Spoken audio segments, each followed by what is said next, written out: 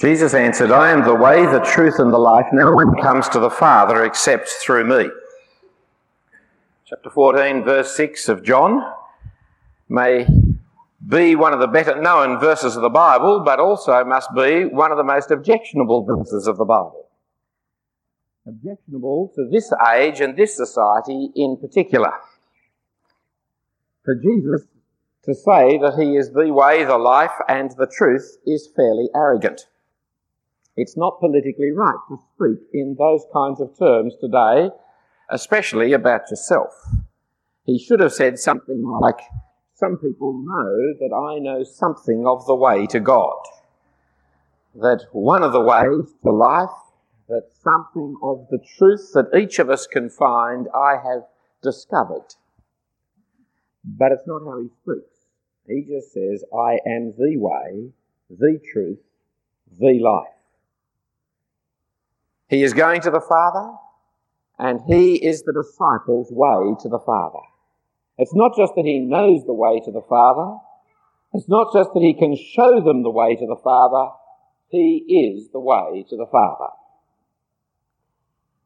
And if it's not enough that his claim is arrogant, then he also makes it exclusive.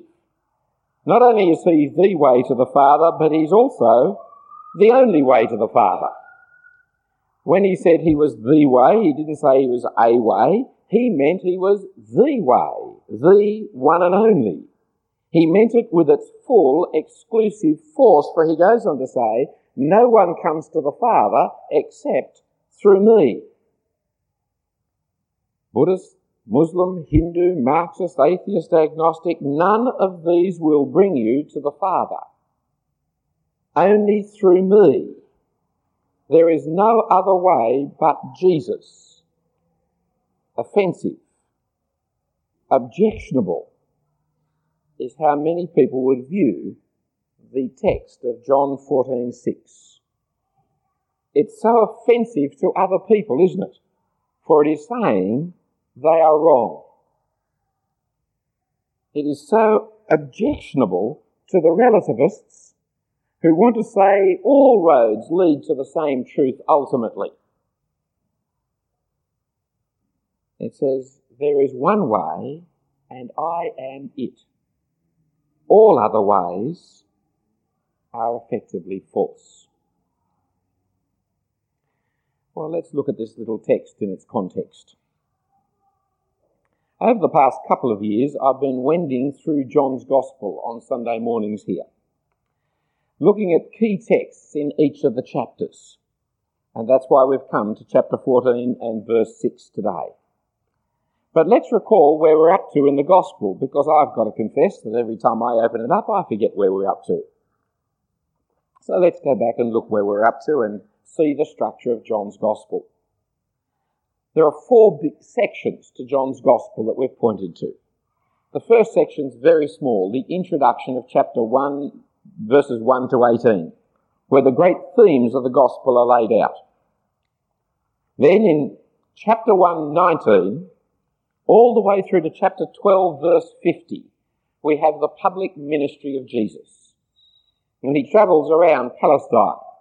He goes to Judea, he goes back up to Galilee, he works miracles, he heals people, he preaches, he speaks in synagogues and in the temple area.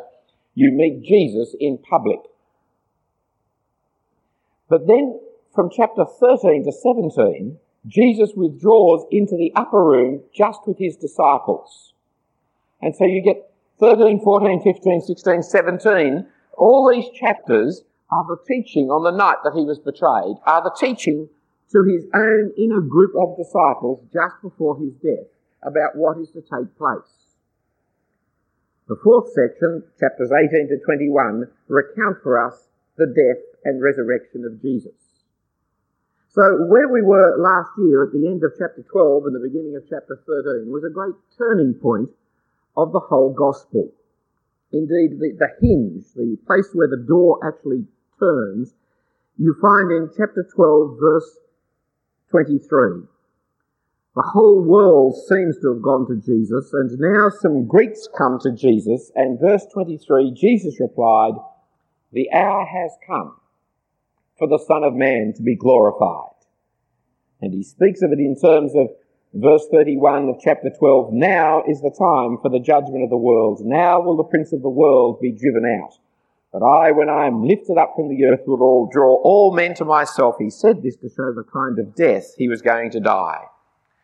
When the public ministry reaches the stage that all the world has heard of him, that the Greeks are now coming to him, now is the time for the crucifixion. Now he comes to the point for which he had been sent in the first place. So chapter 13, verse 1, it was just before the Passover feast. Jesus knew that the time had come for him to leave this world and go to his Father. Having loved his who were own in the world, he now showed them the full extent of his love. And so over these chapters, just with the disciples, he is explaining his death. He is explaining what is about to happen in his execution. He washes his disciples' feet in verses 1 to 17, setting them the great example of love. He predicts his betrayal in verses 18 to 30 and sends Judas out on his terrible task. And then he predicts his departure, chapter 13:31. When he was gone, Jesus said, that is when Judas had gone, Jesus said, now is the Son of Man glorified, and God is glorified in him. If God is glorified in him, God will glorify the Son in himself and will glorify him at once. My little children, I will be with you only a little longer. You look for me just as I told the Jews, so I tell you now where I am going, you cannot come. This is where we're up to in the gospel. He is now talking about his departure and its implications for the disciples who are going to be left behind. They've followed him. They've given up their trade, their business, their families. They've followed him all the way to Jerusalem. And now he is saying, I'm about to leave you. This is what's going to happen now. I'm about to leave you. It was fairly distressing news for them. But notice the theological context that we're in. Jesus is going to the glory of the cross. The Son of Man is to be glorified. The Son of Man is to be lifted up into the clouds, fulfilling Daniel chapter 7, so as to bring glory to his Father. In his going, he will bring glory to his Father just as he will be glorified. You see it in chapter 12, where he describes it in chapter 12, verse 27, now is my heart troubled, and what shall I say? Father, save me from this hour. No, it's for this very reason I came to this hour. Father, glorify your name. And a voice came from heaven, I have glorified it and will glorify it again. Or you see it in chapter 13, verse 31. When he was gone, Jesus said, now is the Son of Man glorified, and God is glorified in him. Now is the great moment for the glorification of God.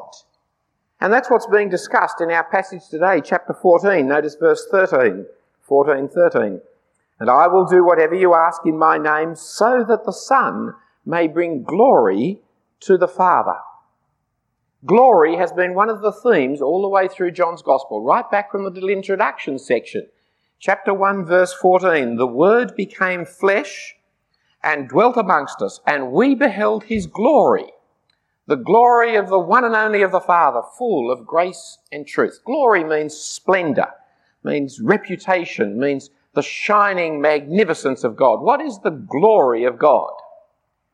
Remember, it's not his army, although he has armies. It is not his wealth, though he has all the wealth there is. It is not even his creation, though he made it all himself. The glory of God is his character, is his goodness. In particular, the fact that he is truthful, faithful, reliable. The fact that he is loving, merciful, gracious. We beheld his glory, the glory of the one and only of the Father, full of grace and truth. For when you see the grace and truth of Jesus, you see the grace and truth of his Father. When you see Jesus in his glory, you see the Father in his glory. When Jesus acts in graciousness and truthfulness, he acts according to his very character and nature, the character and nature of his Father. You see the glory of God. And where in particular do you see the glory of God? His graciousness, his faithfulness. but in the death of his one and only Son on our behalf, fulfilling his promises to Abraham and Isaac and Jacob, faithful even unto death, and gracious, loving, merciful, generous to the enemies of God and the sinners of this world, you and me. It is in the death of Jesus in particular that you see the glory of God. But at this point in time, this point in history that the disciples were in, they didn't understand that. They were seeing it with their eyes, but they were not seeing it with their minds. They were not really responding to it with their hearts because they didn't understand what they were seeing. What they were seeing was their leader talking about the fact that he was about to be executed. You don't think that is the glory of God. You think that's a dud. You think that's a failure. You think, I've made a mistake, or he's made a mistake. He's not going to be killed. He's going to win. I mean, you support your own leader to be the winner. That's what you expect. And you see Pat Rafter go down last night? The crowd didn't believe it. They kept on cheering for him at every moment. It was as clear as a bell he was going to lose. Only one man on the court was sweating. And it wasn't the winner. It was quite clear who was losing, but the crowd was urging him on, willing him on, and unbelieving that he was ever going to lose. Did you watch the cricket? It's the same kind of problem. Absolutely sure we were going to win, weren't you? In fact, our cricketers were too. They just packed up. 20 runs short. They just decided they'd had enough for the evening and went for a little walk. You know how to support the winner. The idea that you're not going to win at all, that there's no chance of winning at all, that you start to see the wickets tumble, you say, I think I'll turn it off now. I don't want to watch this debacle. These people had thrown their total lot in with this man. And he was saying, about to be killed, friends. The enemies are going to destroy me. And there you will see the glory of God. And they say, no, there we see the victory of evil. We don't see the glory of God there. We see the victory of evil. The good man destroyed. Well, how's that the glory of God? See, they don't understand what is happening. And anyway, what's going to happen to me? I mean, if they killed you, they'll be after us next, won't they? And what are we going to do? You've spent 3 years training us up to be fishermen and tax collectors. We may as well go back home. I mean, what has it all been about? What's the point? What's the purpose?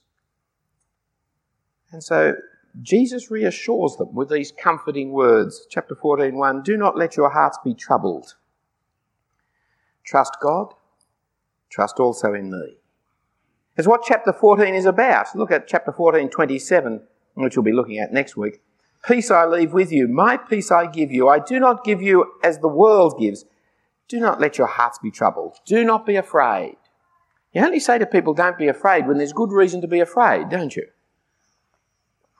As soon as somebody starts saying, don't worry, you know there's good reason to be worried. And they never say it to you when you're winning. They never say it to you when everything's going well. They always say those kinds of things when things are going badly, aren't they? And here is Jesus speaking to them these words of comfort.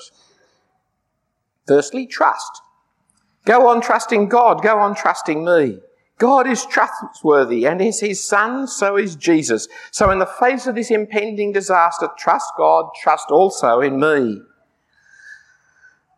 Because of the corny insincerity and untrustworthiness of our own human leaders, we all now have cynical suspicion upon anybody who says, just trust me. That is something we won't come at all. But God is trustworthy. Jesus, his Son, is trustworthy. So trust him, trust in God in this situation. For Jesus goes on to explain, what I'm doing is I'm going to prepare a place for you. See, why is he going? Where is he going? What is he going for? What is it all about that he is returning to us? Verses 2 and 3. In my Father's house are many rooms. If it were not so, I would have told you, I'm going there to prepare a place for you.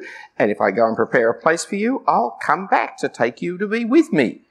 So you may also be where I am. Oh, I'm dying. Yes, I'm going to be executed. Yes, I'm going to be betrayed. Yes, I'm going to... but I'm going to prepare a place for you. There is a room in God's house for you. And Jesus' death is his way of preparing that room for you. And he's not going to go and prepare a room for you without coming back to take you to the room. He's not deserting. He is going to prepare the way for you. So chapter 14 verse 3, you know the way there, to your room in my Father's house. Well, Thomas doesn't get it. You don't know where you're going, and I don't know how you're getting there, and I don't know what the way is. What is this way that you're talking about? It's all very well you telling me I know the way. I don't know the way. He hasn't been listening to what Jesus has just said. Jesus said, I am going to prepare a place for you, and I am coming back to take you to the place. So what is the way? Jesus is the way. He is the one who is going there, preparing it, coming back, taking you there. He's just told them, I am the way, but they haven't, as expressed in Thomas, and I'm sure he's only speaking on behalf of the others, understood it. That the way is Jesus, who goes in his death and returns by his resurrection and second coming to take them to the place he has prepared for them. For us, it's simple. It's simple because we live this side of the cross. It's simple for us, but for them in their anxiety, for them before the events, for them without the Holy Spirit having been given to them to understand the Scriptures, it was bewildering. What's this going away? What's this coming back? What's this preparing a place? What kind of place? Where? What kind of room is he talking about? Who is his Father in the end? And how do I get to where he thinks I've got to get to? It was all bewildering. And so our text, I am the way to the Father, just as he is the truth and the life. If you're going to come to God, to my Father, to the Father, then I am dying to get you there. I am returning to bring you there. I am the way to your Father, who is the Father. In fact, the only way to the Father, for no one else can die for your sins. Buddha didn't. Muhammad couldn't. Confucius can't. Nobody else can die for your sins. But that is what Jesus did, that we might come to the Father. I am the one and only way to the Father. To know me is to know him. And my departure, my death, will change you so that from now on you will know him, even as you have known me. Yet the troubled hearts are still confused. And this time it's Philip who expresses the confusion in verse 8. Well, Lord, show us the Father, and that'll be enough for us. They haven't got it yet. If they've seen the Son in his glory, then they've seen the Father. Because the Son's glory is not something different to the Father's glory. It is the glory of the one and only of the Father, full in grace and truth. But you must see Jesus. Not just the physical body. That's not where the grace and truth is seen, in the body. In fact, Jesus as a body is never described for us. We don't know if he was tall or short or fat or thin or brown. I suspect he looked Jewish. That's about the only thing that I can be sure of. And I think if there's anything unusual, like albino Jew, it would have been mentioned. I presume he just looked like every other kind of person. Look, there's nothing about Jesus' physical. It was a real physical body, but that's not where you see the glory. That's not where you see the one and only of the Father. That was not the characteristic that made you see, that is just the chip off the old block. That is just the Father himself.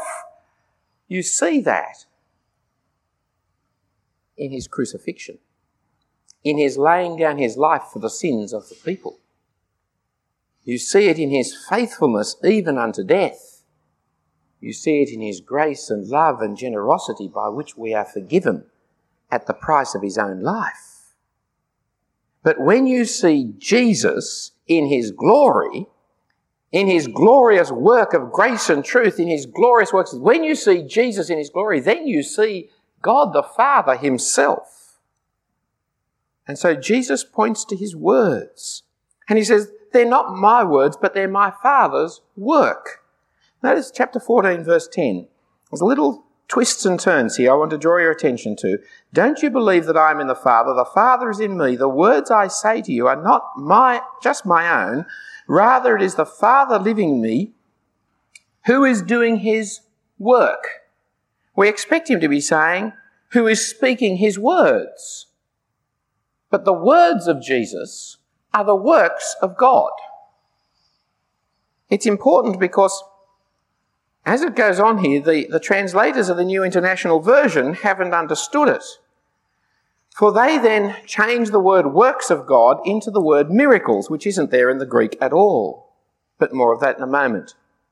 See, Jesus was not doing his own thing. Jesus was not independent of his Father. The Father was in Jesus and Jesus was in the Father. So trust in Jesus is to trust the Father, and to trust the Father is to trust Jesus. And so believe in the works of the Father.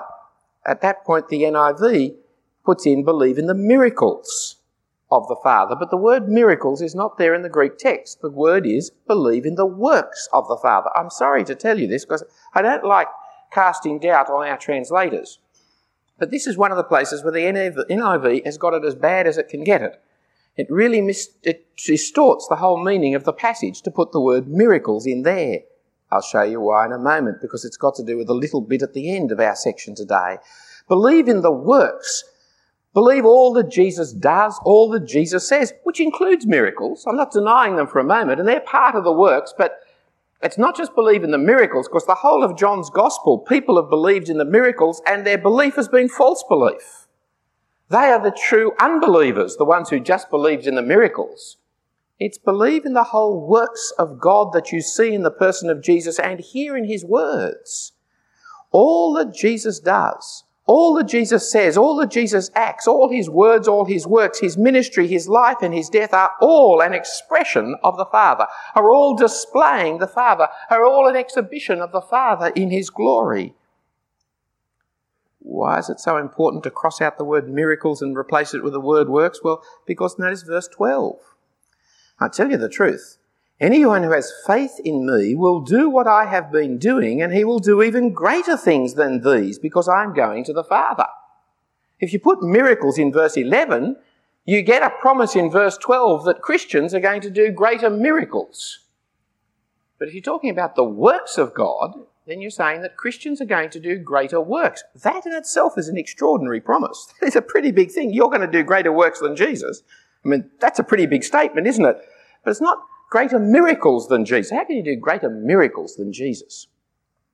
There's a thought for you, isn't it? And what are they? And so people have hung on to verses 12 and 13 and 14, demanding responses to prayers and having expectations as to how God will answer prayer, which is beyond what Jesus is saying because of putting the word miracles back there in verse 11. We are going to do the work of God. Indeed, greater works are now going to be able to be done. Why now are they going to be done? Why is it that the disciples are going to be able to do greater works than Jesus was doing? The answer's there for us in verse 12-13. I tell you the truth, anyone who has faith in me will do what I have been doing. He will do even greater things than these, because I am going to the Father. You see, prior to Jesus going to the Father, we were outside the kingdom of God because the kingdom of God had not been established on earth. The kingdom of God had not come. Prior to Jesus dying on the cross and paying for the sins of the world, the glory of God in the Son had not been displayed and not put into effect. But once he does that, then we share in his work. And we will do what even he was not doing prior to his death, bringing glory to the Father through the Son as we preach the Christ crucified to the world. And so ask, and Jesus will be able to do it. Because Jesus has now paid the penalty for us so that we are able to come into the presence of God the Father and ask of anything of him. And he will give it to us so that God will be glorified. The Father of the Son will be glorified by giving us what we ask in his name. So ask of Jesus, and so that our prayers are going to be heard and answered, prayers that will glorify God. The great prayer that glorifies God is the prayer that Jesus taught. Our Father, who is in heaven, hallowed be your name. May your name be held holy around the world. Your kingdom come. Your will be done, not just in heaven, but be done on earth. Give us today our daily bread. Forgive us our sins. Lead us not to temptation. All those things come true because Jesus died and rose again. Jesus has come to the Father. When Jesus comes to the Father, having paid the penalty for the sins of the world and rising up to be in his Father's home, preparing a place for us, then God's kingdom is come. Then God's name is finally hallowed in places as far away as Australia that they weren't even thinking of then. Then God's will starts to be done in my life and in your life in a way that was never known before. Greater things are happening now that Jesus has died. He goes to prepare a place for us and will return to take us to that place. What an encouragement to prayer. For in prayer, friends, we bring glory to God the Father through the glorious Son who has died on the cross for us. Well, let's go back to our text, verse 6. I am the way, the truth, and the life. No one comes to the Father except through me. Is it an objectionable text, or is it a reassuring text? Well, you all expect me to say reassuring, don't you? And I want to say it's not objectionable, and reassuring is not the right word either. It's only objectionable to the devil's people, to those who are liars and murderers like their father, the devil, who was a liar and a murderer. To those people who do not want to live by truth and who do not want life, and go so far as to deny that there can be any truth or that there will be eternal life. I mean, theoretically, hypothetically, there could be 1,000 ways to God, or there could be 10 or 3 or 1 or any number, couldn't there? But to take offence at the answer that there is one way and I am it, because it is saying there is one way, is of course to reveal your antagonistic prejudice. If there is one way, there is one way. Why can't there be one way? Why is it impossible for God to have one way to him and only one way? And if God has given his one and only Son to die on the cross for the penalty of the sins of the world, why should there be another way? If there was another way, why did God sacrifice his only Son? There could be no other way. For if there was any other conceivable way, it would be less expensive to God than that way, and he would have opened it up for us. There is only one way. Of course, there could only be one way for sinful people to come to the Father. It is by the sacrifice of his Son. It is the only way. And therefore, you would think I'd be saying it's not so much objectionable as reassuring. Well, it is reassuring to know that Jesus is the way and that we can come to the Father and that his death is not a failure but a victory. It was reassuring to them. But this text is more than reassuring. It's challenging, isn't it? I don't think I want objectionable. I don't think we're reassuring. I think it's challenging. It challenges us firstly as to whether we have come to God by him. For there is no other way to the Father except by him. If you think you can come to the Father any other way, you are mistaken. There is no other way. No one else was good enough to pay the price for sin.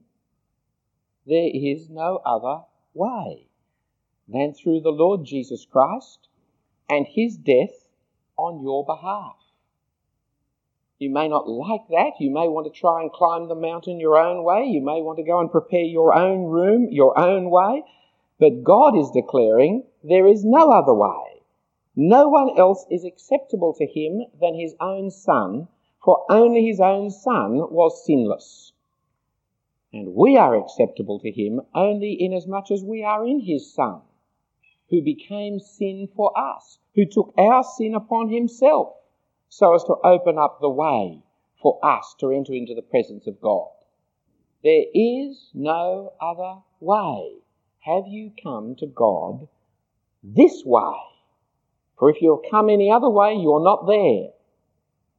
And if you refuse to come because you want some other way, then that is pig-headed obstinacy. You are telling God God's business. Do not listen to the evil one any longer. Come by Jesus. But secondly, it's challenging because if you have come, whether we are now doing the greater works of which, it challenges us to whether we are doing the greater works of which Jesus speaks. For if we have come to the Father through the Son, then we have come to bring glory to the Father, as Jesus brought glory to the Father. But because Jesus has brought glory to the Father through his death and resurrection, we can bring even greater glory to the Father. As we ask of him anything in the name of Jesus, he grants it to us. For as we ask, we give glory to God.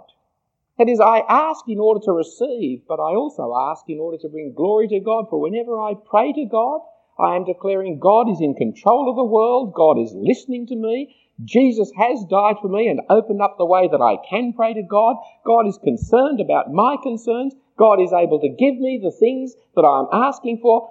Every time I approach God in prayer through the death of Jesus, I am bringing glory to God because I'm declaring that God, you are loving and you are faithful. You are gracious. You are truthful. The very activity of prayer brings glory to God. What a motivation it should be for us to be more prayerful. I am the way, the truth, and the life. No one comes to the Father but by me. For your salvation, can I challenge you to come to God through him? And if you are saved having come through him, can I encourage you for your prayers? Keep coming to God through him, that the Father may be brought glory in the Son. Let's pray. Our Heavenly Father, we thank you for your faithfulness and for your love that we see in your Son and in his death. And we pray, Father, that each one of us may come to you through him. And having come to you through him, that we might come over and again in our prayer, that we might bring glory to you through our Lord Jesus Christ, who taught us to pray, saying, Our Father in heaven, hallowed be your name. Your kingdom come. Your will be done on earth as it is in heaven. Give us today our daily bread. Forgive us our sins as we forgive them who sin against us. And lead us not into temptation, but deliver us from evil. For the kingdom, the power, and the glory are yours, now and forever.